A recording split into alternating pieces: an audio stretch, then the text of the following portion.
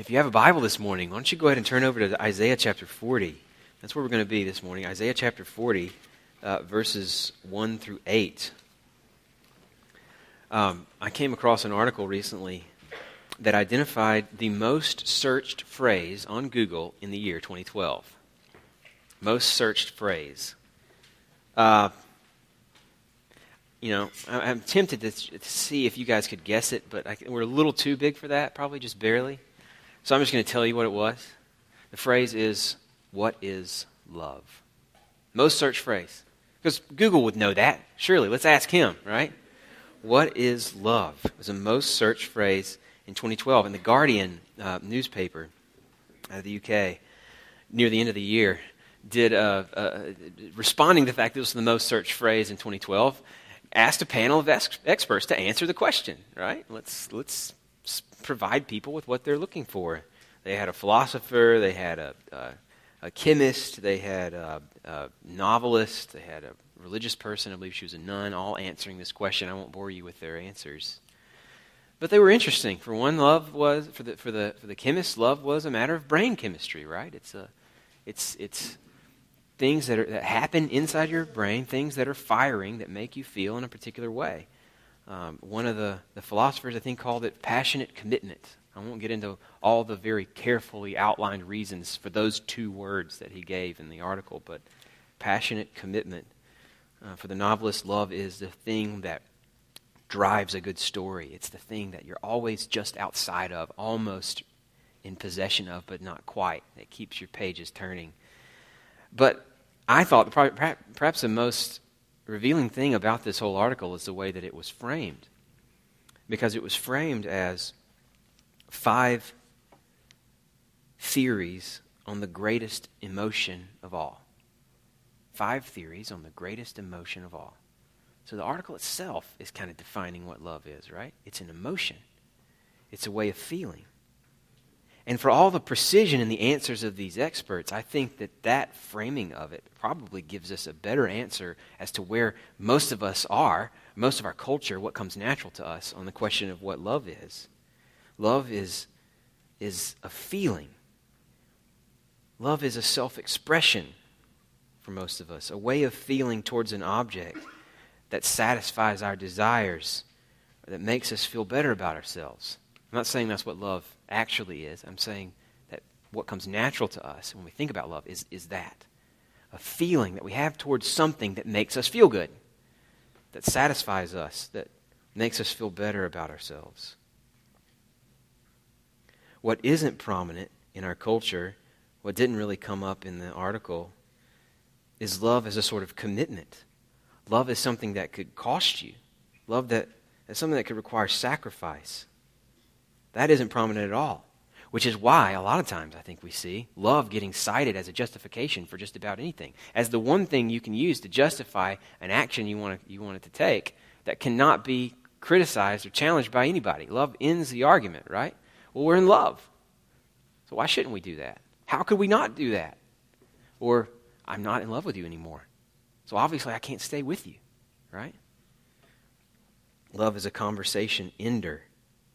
It's a justification no one can challenge. That's what comes natural to us, I think. For our culture, that's the answer to what love is. But God is not like us. That's been the theme for the last several weeks in our study of Isaiah. We've been trying to look pulling from different parts of this book at how Isaiah views God, what God is like. And what we've been seeing is that you can summarize the whole thing, the whole picture of God, with the word holy.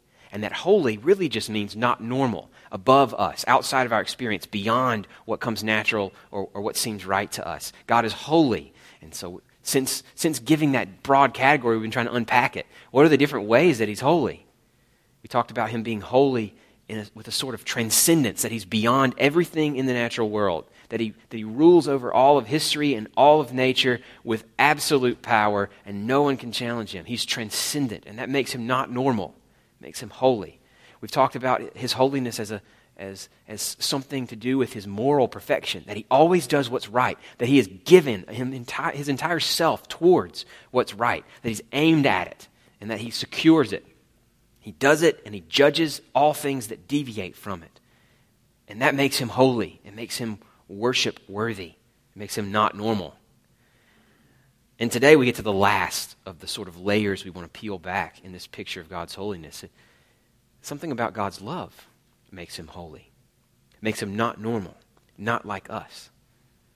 Because the picture of God's love that's drawn for us in Isaiah is far removed from the one I just set up for you, the one set up by this article, the one that you might find your way to if you searched on Google, what is love? What we want to do is search in Isaiah, asking the same question, but a little more specifically. What is God's love like?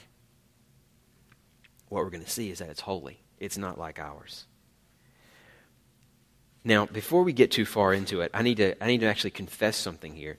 The word love doesn't even come up in the passage that I've chosen to explain God's love. Just putting it all on the table here. But love is a theme that runs all through Isaiah, God's love.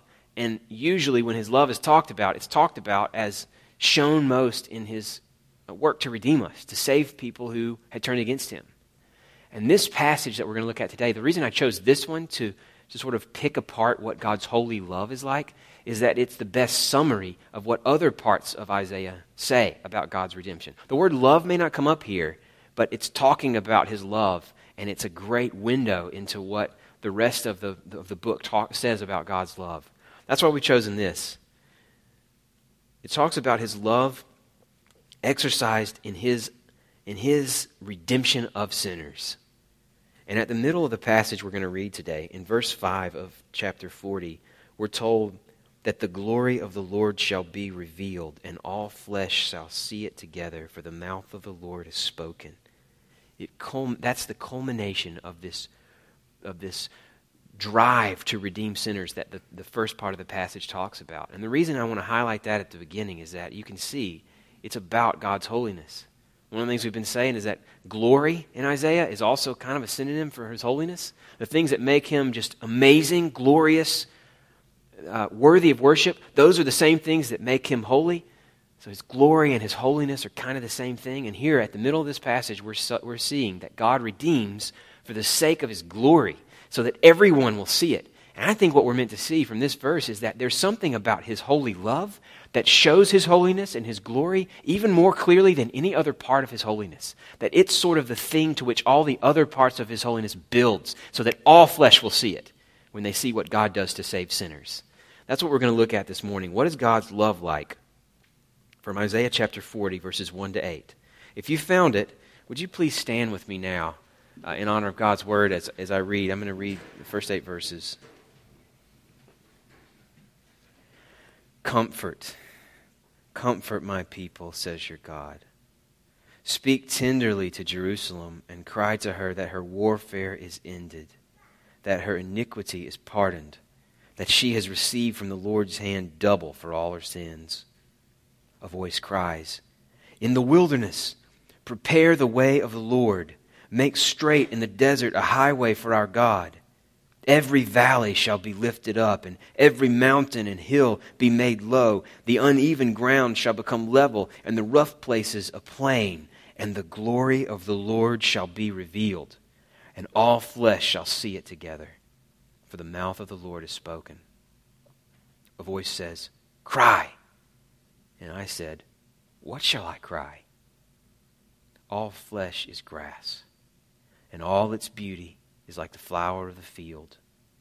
The grass withers, the flower fades when the breath of the Lord blows on it.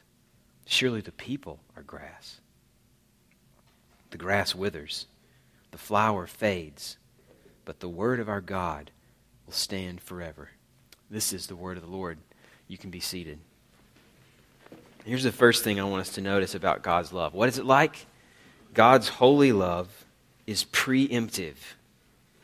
His holy love is preemptive. You know what? I'm going to go ahead and make another confession to you this morning.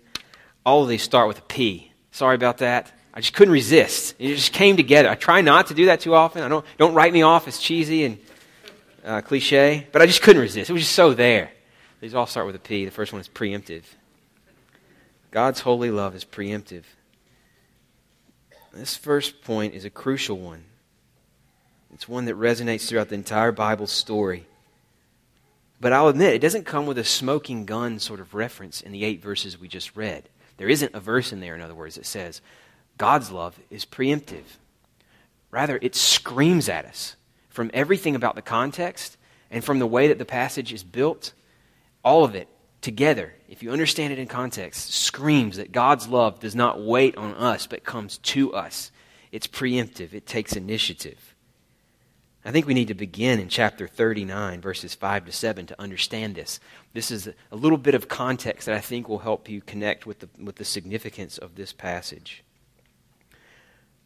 What we've said is that Isaiah talks about all the themes we're going to be tracing all through the book. It's kind of scattered, really. He wasn't about like logic, linear logic, where he just moves point A to point B to point C all the way through.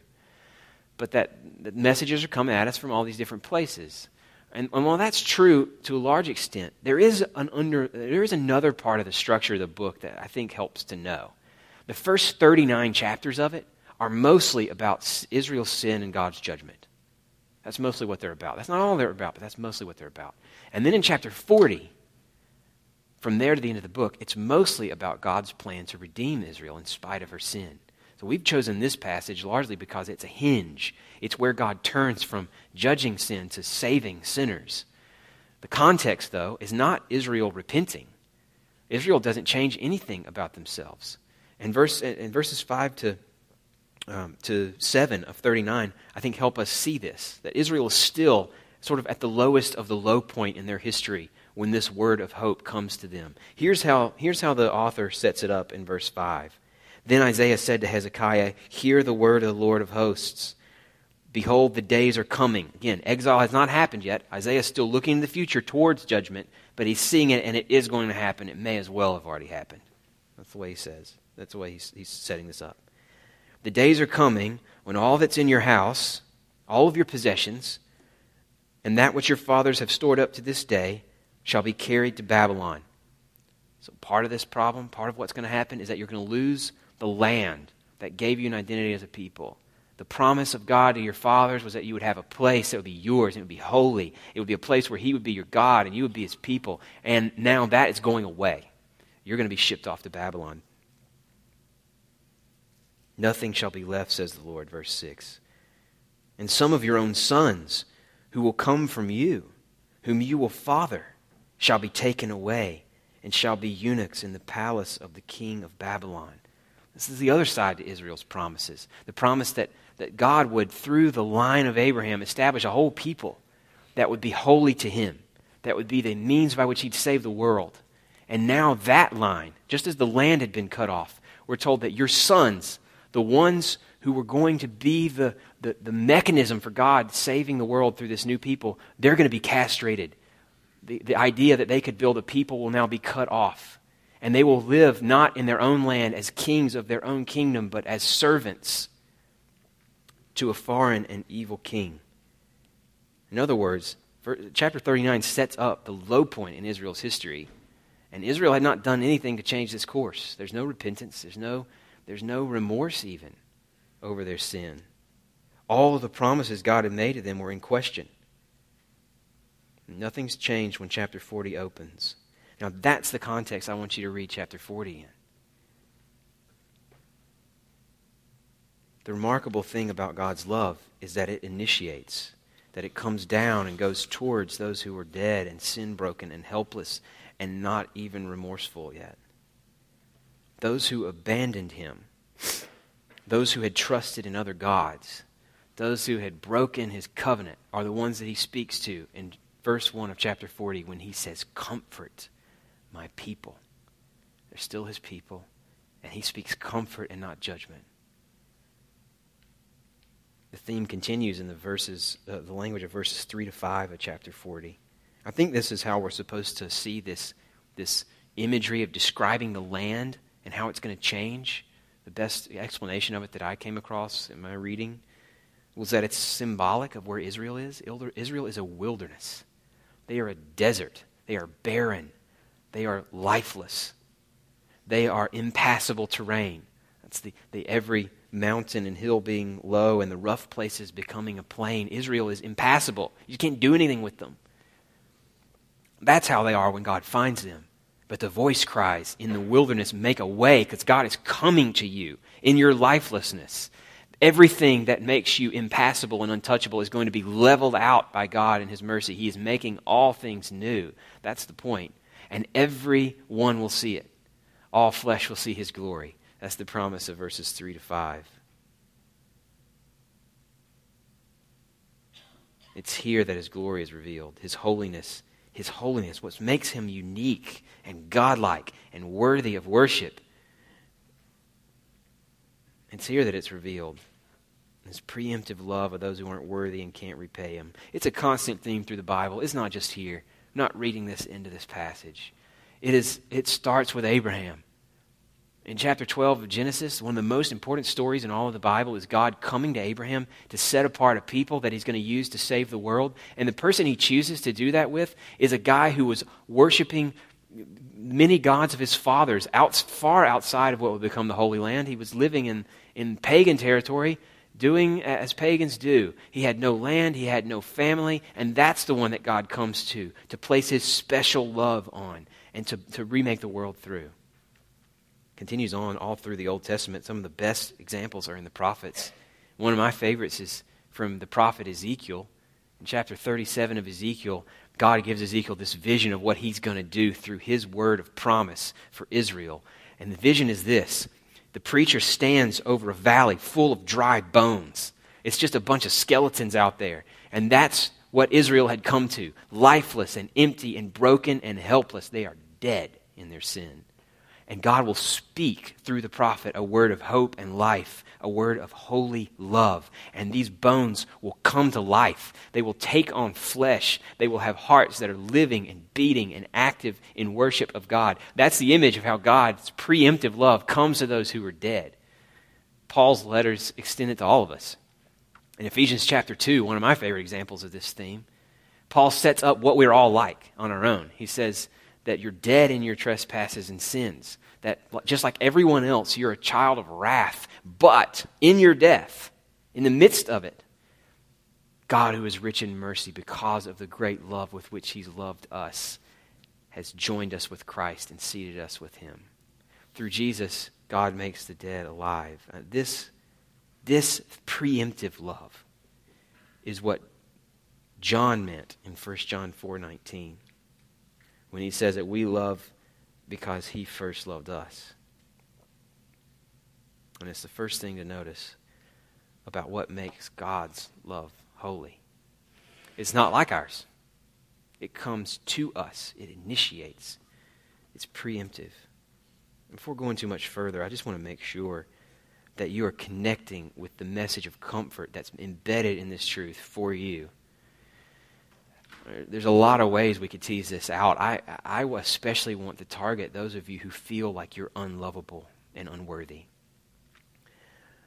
I don't know why you might feel that way. It could be that you're broken in sin, that you're exhausted by it. You feel like you can't get over it. You know that you're guilty. Maybe it's because people in your life haven't loved you well. Your parents, your friends haven't been faithful. I don't know. Wherever it comes from, if you're feeling unloved and unlovable this morning, I want to encourage you, in light of this passage, not to believe that lie. Because the reason you feel unloved and unlovable is that you've bought into a definition of what love is like that draws more from our consumer-oriented society than it does from God and His holiness. What makes you feel unlovable is the thought that no one could want what you have to offer. You think of yourself like a product who's there to fulfill someone else's desires. And if you don't have anything to offer, then that makes you unlovable. You can't imagine why a consumer would want to buy what you have. But God's love is not like ours. God's love is holy. It's unusual. It's not normal. God's love doesn't require you to make yourself worthy, to clean up your act, to change your ways before it reaches down into your death and gives you life. God's love initiates. There's no better picture of this than the incarnation.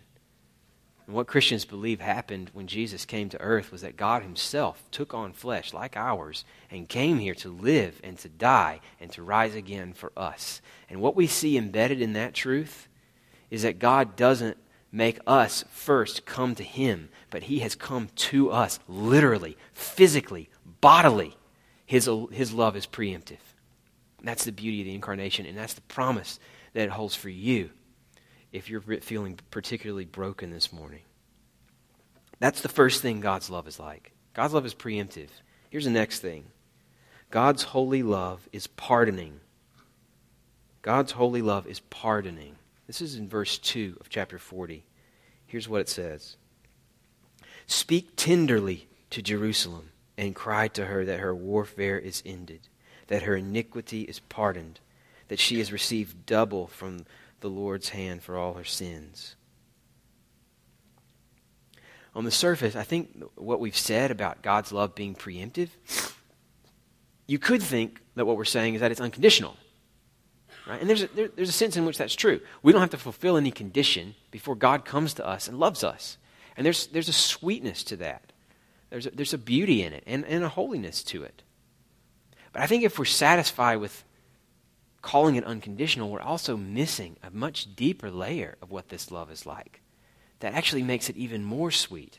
That makes it even more holy and unusual. Because God's love isn't actually unconditional. It is conditional.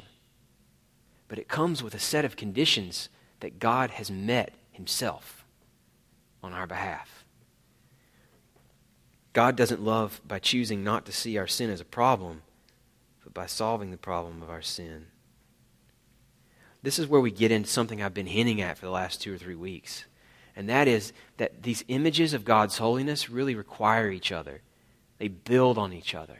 And that if you don't connect in this case with the image we unpacked last week of God's holiness as his moral perfection, the fact that he is the kind of judge all of us would want hearing our case, that all of us would want on the Supreme Court, a judge who can't be bought, a judge who always knows what's right perfectly and does what's right without fail, and that means he has to judge us as well. That's what we learned about his holiness last week. Without that picture of his holiness, though, the holiness that is his righteousness and his perfection, then the picture of his holiness that is his love is vacated of a lot of its beauty and meaning. It's only in light of these conditions that his holy perfection sets for him, that he can't just pretend don't exist. It's only in light of those things, the fact that he has to judge sin, that God's holy love for us takes on its full meaning and depth. I want to unpack this idea. I know that's a lot to swallow. If it's not quite following for you yet, just hang on. I think we're going to get there by the end. I want to get there by walking through verse 2. Look at how it unfolds. The first promise is that her warfare is ended, that for Israel now peace has come. But how? Verses 5 to 7 that we read in chapter 39 describe anything but peace. So how has peace been established? Why? Where? Who? I think the next phrase unpacks it a little bit further. Peace is possible because her iniquity has been pardoned. Pardon is a word that means sin has been paid for, or that usually comes up in the book of Leviticus, for example, when the talk is of blood sacrifices, of God being satisfied. Pardon is a word not for looking the other way, but for being satisfied with a sacrifice that's been made. That's the meaning of the word here. And that's the meaning of the word makes the next phrase even more tricky. So he's saying Israel's iniquity has been pardoned over here. And then the next line he says that she's received double for all her sins. And I don't know about you, but when I read that line for the first time, it sounded to me like what he was saying is that Israel has been punished like a double portion. She's been punished even more than what she deserved, right? And so now her sin's no longer a problem. But if that's what it means, how does that square with the fact that pardon has happened, that God has been satisfied by sacrifice, that Israel is not going to be held accountable for their sins? How does this double portion square with the phrase right before it? How does it square with the fact that in the passage we looked at together last week, we were told that Israel could be wiped clean off the face of the earth and God's hand would still be stretched out in anger against them because even their death is not enough. Their death in this life is not enough to outweigh what they had done to God.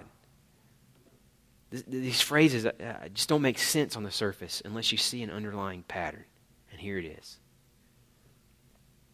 Israel is pardoned for her sin, and Israel has received double for her sin.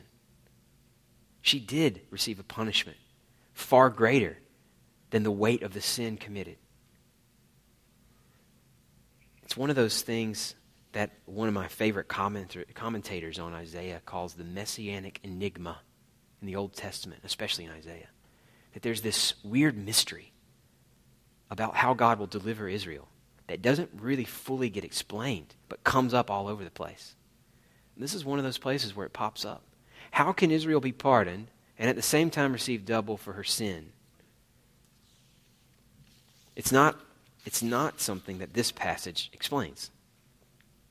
It's something that Isaiah chapter 53 that we read earlier in our service gets a little closer to explaining. That's the passage that you should read on your own time later this week for your encouragement. I think it'd be a great thing for you to pray through. It's a passage that talks about this servant that the Lord sends to take on his own back the iniquities of Israel.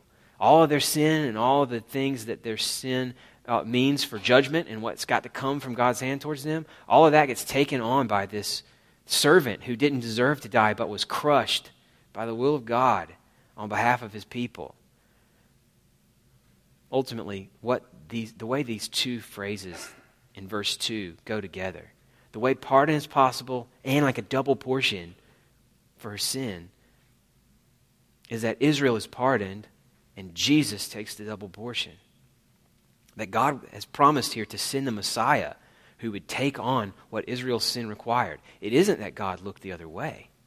It isn't that God pretended like sin was not a problem.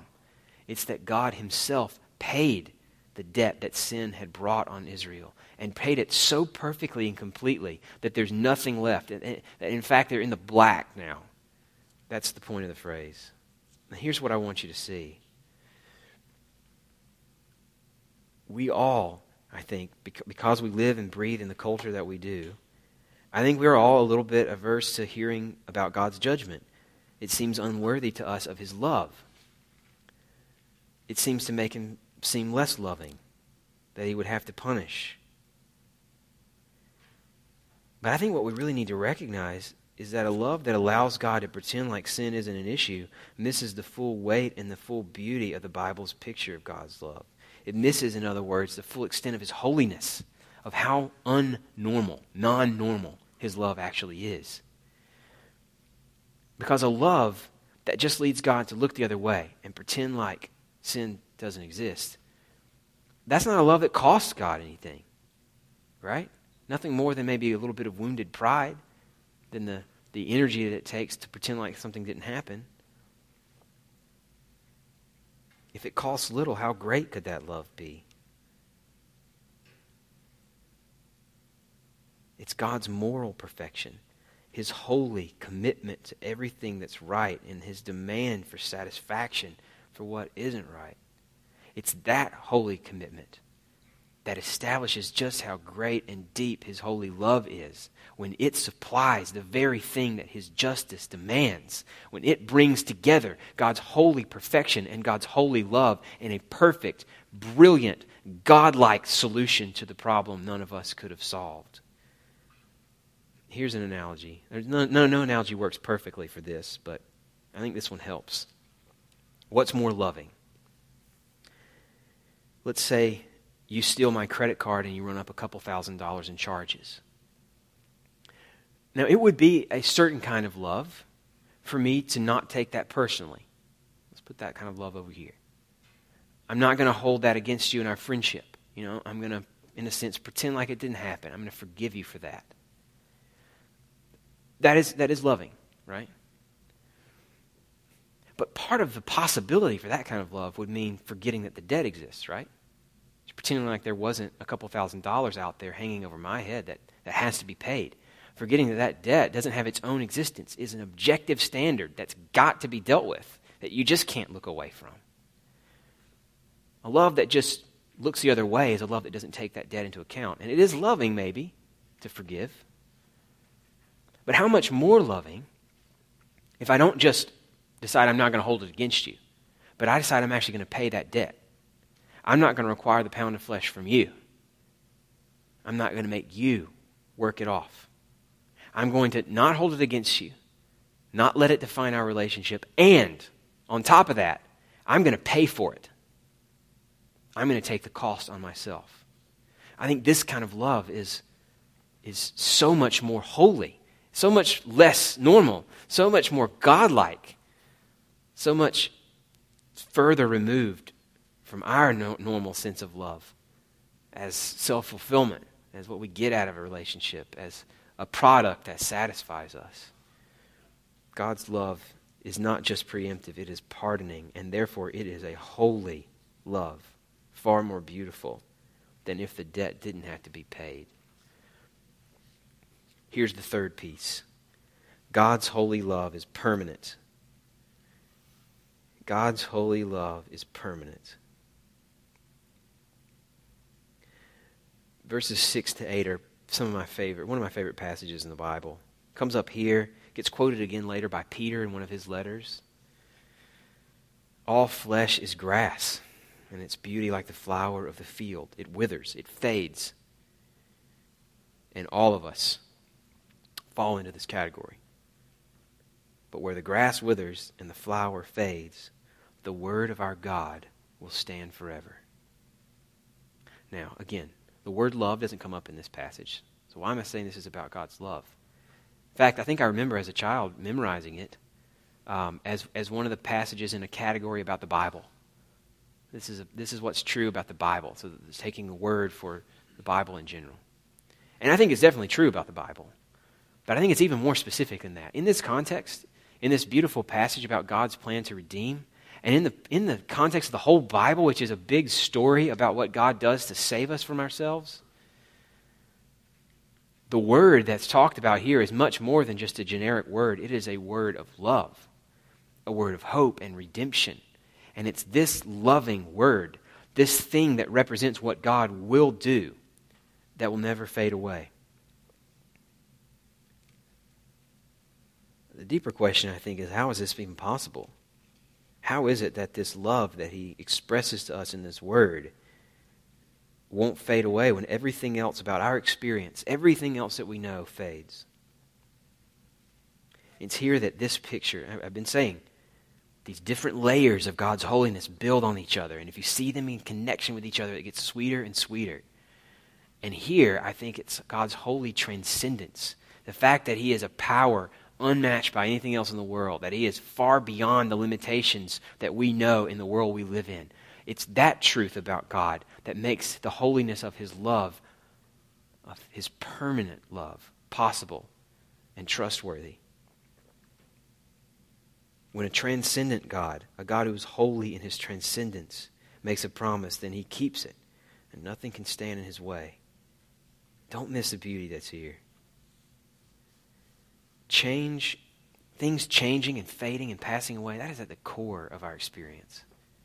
It touches everything, large and small, about our lives. It's something we experience in events as trivial and swift as a delicious meal. You know, when I know I'm going to eat at one of my favorite restaurants, I just long for it, right? I look forward to it. Sometimes the whole day is shaped by it. And then 30 minutes, it's gone. It's over. I feel full, but that's it. Same thing happens to me with vacations. You know, you just live for vacation sometimes. You work for it. It keeps you going, charged up. And then it's like as soon as you unpack your bags, wherever you are, it's over. I mean, it's just gone. And you might come back more rested. There's some good effects that you keep living out, but it's over. It doesn't last. Our bodies are the same way. My body is aging and reminding me daily that everything dies and I will too. I'm 30 years old and have no hair.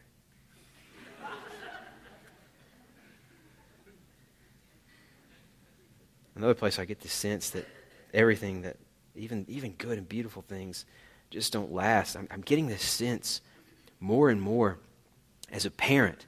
I'm in this really fun phase of parenting with these young kids, and my wife and I talk about this sometimes. I feel like I'm living through some of the best years of my life. Like I feel like 30 years from now, if I live that long, 40 years from now, I'll look back on these years right now and think, yeah, that was good. That was sweet. And it is flying by. It's like it's just slipping through my fingers, like trying to hold on to a ball of water. And you know you can't get it back once it's gone. Nothing lasts. But God does. And God's word of hope and promise won't fade with everything else. I want to take this even further. Let's get even closer to the implications of this promise. Let's consider human relationships. I've just been talking about random examples like meals and vacations and follicles. Let's talk about human relationships. They always evolve, don't they? They change. They often end. It applies to friendships. I mean, how many people from your early life, say from high school, that were just like everyday in your life people that you couldn't imagine not having in your life? How many people in that category are now just gone from your life? You just haven't kept in touch. How many friendships that you even have now are changing on you? It certainly applies to romantic relationships, even to marriages. They change, and often they don't last. And the unfortunate reality here is that we've tied up what we think love is with how we think relationships are supposed to work. We think relationships are supposed to serve our interests, that they're supposed to match and suit our tastes, that they're useful as long as they do serve our interests and suit our tastes, and that when they stop serving our interests or suiting our tastes, they're dispensable. We naturally think we love someone when we want that someone. We're drawn to that someone. We like the way we feel around that someone, when that someone makes us feel better about ourselves. We say we love you, but what we often mean, all of us, this is true of all of us if we're honest, what we often mean is, we love the way you make us feel. I love the satisfaction that you offer me. Our statements of love are more like the statements of a satisfied consumer, right? How many of us said we love our 20-inch tube-style TV back in its day, right? I remember when we first got married, which is about 10 years ago, that one of our gifts was a 20-inch tube TV with a built-in VCR. And I would have told you, I love that TV. I think it's awesome. It's exactly what we need. That's what we mean by love. A satisfied, a temporarily satisfied statement of consumption. In other words, it's not a statement of covenant commitment. Love statements are statements of free market economics, right? I will commit myself, my affections, my resources to this object as long as it satisfies my needs and my requirements, but only till a better model comes along. Love, in our experience, and perhaps this is especially true about relational love, just doesn't last. It withers. It fades. But God's love is not normal. God's love is not like our experience. God's love is holy. It's a committed love that won't fade because it's held. It is a love that is held by the one who is also holy in his transcendence, the one who exists beyond the realm of all competing powers, the one whose mind doesn't change, the one to whom no one gives him any kind of counsel. He knows what is. He knows the end from the beginning. There's no new information or new model that's going to change the way he feels. He is transcendent. His love won't fade because he is transcendent. And he is a power so great that there is nothing that could threaten the object of his love. There's nothing that could change his mind because he knows all things. There's nothing that can take away from him the object of his love. There's nothing that can threaten it because he is so far beyond all other powers. His love is not fickle, in other words, and his love is not weak because his love is holy. It's not like the love of your unfulfilling, even if well-meaning friendships. It's not like the love of your father that you could never quite earn. And thank heaven, it is not like your love or my love. It's a holy love. It's this love that Paul's basically riffing on in Romans chapter 8, one of the most famous and beloved passages in all of the Bible, where Paul talks about the fact that we have been loved by the God of the universe so much that he sent his own Son. And if this God is the God who loves you, then what can separate you from the love of God that is yours in Christ Jesus? Shall things in heaven, things on earth, things under the earth, shall height or depth or any other created thing? No, because this God lives and he reigns and his holy love doesn't fade. This is the God that Isaiah 40 pictures for us so vividly and so beautifully. And here's the place I want to finish. One of the things we've been doing this series on holiness, on how God's holy love is displayed for us in Isaiah, is we've been pointing, not fully diving into, but pointing to the fact that God's holy love, as unnormal as it is possible for us because he changes us. When God places his love on us, it doesn't leave us the way we were, but transforms us so that we share his holiness. And each week we've tried to at least point to the way that that aspect of his holiness becomes ours, even in his transcendence, certainly in his moral perfection. And we are also called to share his holy love. In fact, I want you to read 3 passages today or this week. I want you to read John 13, 34, and 35. This is our calling to holy love. This is where Jesus says, "A new commandment I give to you, that you love one another. Even as I have loved you, that you also love one another. By this, all men will know that you're my disciples." In other words, all men will know you are not normal. They will know you are holy and marked off and different because of the way you love one another. That's John 13, 34, and 35. Next, I want you to read Ephesians chapter 4, the last verse in the first couple verses of chapter 5. This is the passage that explains how this holy love that is so not normal can become possible for us, how we get empowered by it. And here's what it says. "Be kind to one another, tender-hearted, forgiving one another, as God in Christ forgave you." In other words, do like I have done. Use what I have done for you as the engine or the power that drives you to taking this love to other people.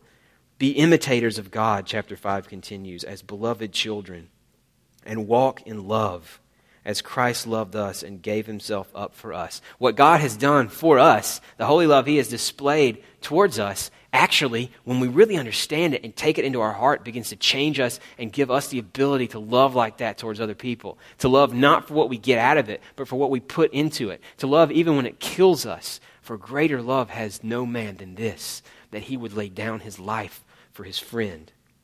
And here's the last passage I want you to read. 1 Corinthians chapter 13. 1 Corinthians chapter 13. If John 13 is about the calling to holy love, Ephesians 4 and 5 are about how that holy love is possible because we've experienced it from God's hand. Then 1 Corinthians 13 is one of my favorite passages that show us what this holy love would look like. What does a not normal, unfading, preemptive, and pardoning love look like for human beings? You have to know a little bit about the context in the letter to the Corinthians, first letter to the Corinthians. Basically what you need to know is that this church was messed up. Seriously dysfunctional. Here's just a few examples of what Paul calls this church out on earlier in the letter to 1 Corinthians. In chapter 1, he calls them out for splitting up into party lines, for sort of saying, you know what, I'm with Paul, I'm with Peter, I'm with Apollos, and I'm better than you because I'm with this guy while you're with this guy over here. If you were enlightened, if you had my insight, you would know to align with this one and not this one. They were split. They turned even the gospel into something to identify themselves and give them pride. In chapter 5, Paul calls them out for celebrating the fact that they were so tolerant that they allowed a man who was sleeping with his stepmother to continue as part of a fully functioning body of Christ. That they were showing just how gracious they were by allowing this thing, Paul says, even the pagans don't let go on, happen in their midst. Later on in the letter, Paul calls them out for some who had the Christian freedom to eat meat that was sacrificed to idols, rubbing that in the faces of those who didn't have that strength, those who were still sort of on the fence between commitment to Jesus and drifting back into their idol worship, and therefore they were just terrified of the idea that they would have any contact with anything related to idols. And those who weren't on the fence, who were more secure in their Christianity, they were eating the stuff that had been sacrificed to idols right in the faces of those who couldn't take it, and not seeing that they could be driving them back into their pagan idolatry. They didn't care about others. They cared about themselves. Chapter 11 is maybe the best example of how messed up this church was. Chapter 11, Paul writes to them to tell the rich people in the church to stop eating all the food at the potlucks before the poor people in the church got a chance to have their meal. That they were coming together to celebrate communion, for crying out loud. And that before they were doing it, they were eating a meal, and the rich, taking this priority that their culture would have given to them, were eating first. And they were eating it all. And they were leaving nothing for those who had the most needs. Now that's the messed up church that 1 Corinthians 13 is written to. And knowing that it's full of these kind of people, I want you to hear how these people are to love each other. Beginning in verse 4. Love is patient. Love is kind. Love does not envy or boast. It is not arrogant or rude. It does not insist on its own way. It is not irritable or resentful. It does not rejoice at wrongdoing, but rejoices with the truth. Now read verse 7 in light of how messed up this church was and how they were treating each other. Love bears all things. It believes all things and hopes all things and endures all things. And love never ends. Which is to say, Christian love is holy love. It is not normal. And it is the best evangelism strategy that the church has ever received. Because a community of people who love these kind of messed up people in this radically unholy way is a community that testifies to the truth of the promises they live from, to the truth of what they claim. Because what else could explain this kind of holiness? May God help us to live like this. Father, we want to take on the holiness that's yours. We want to love each other preemptively and in a way that pardons each other their offenses and in a way that is permanent and not fickle. We are so fickle, Father. We admit it. Our tastes come and go. And we love each other like we love our iPods, just waiting on the next model. But we want to love like you do. Knowing that it's beyond our power, we ask that you, by your love of us, would make us able to love each other in a way that's holy and beautiful. We ask you this in the name of Jesus. Amen.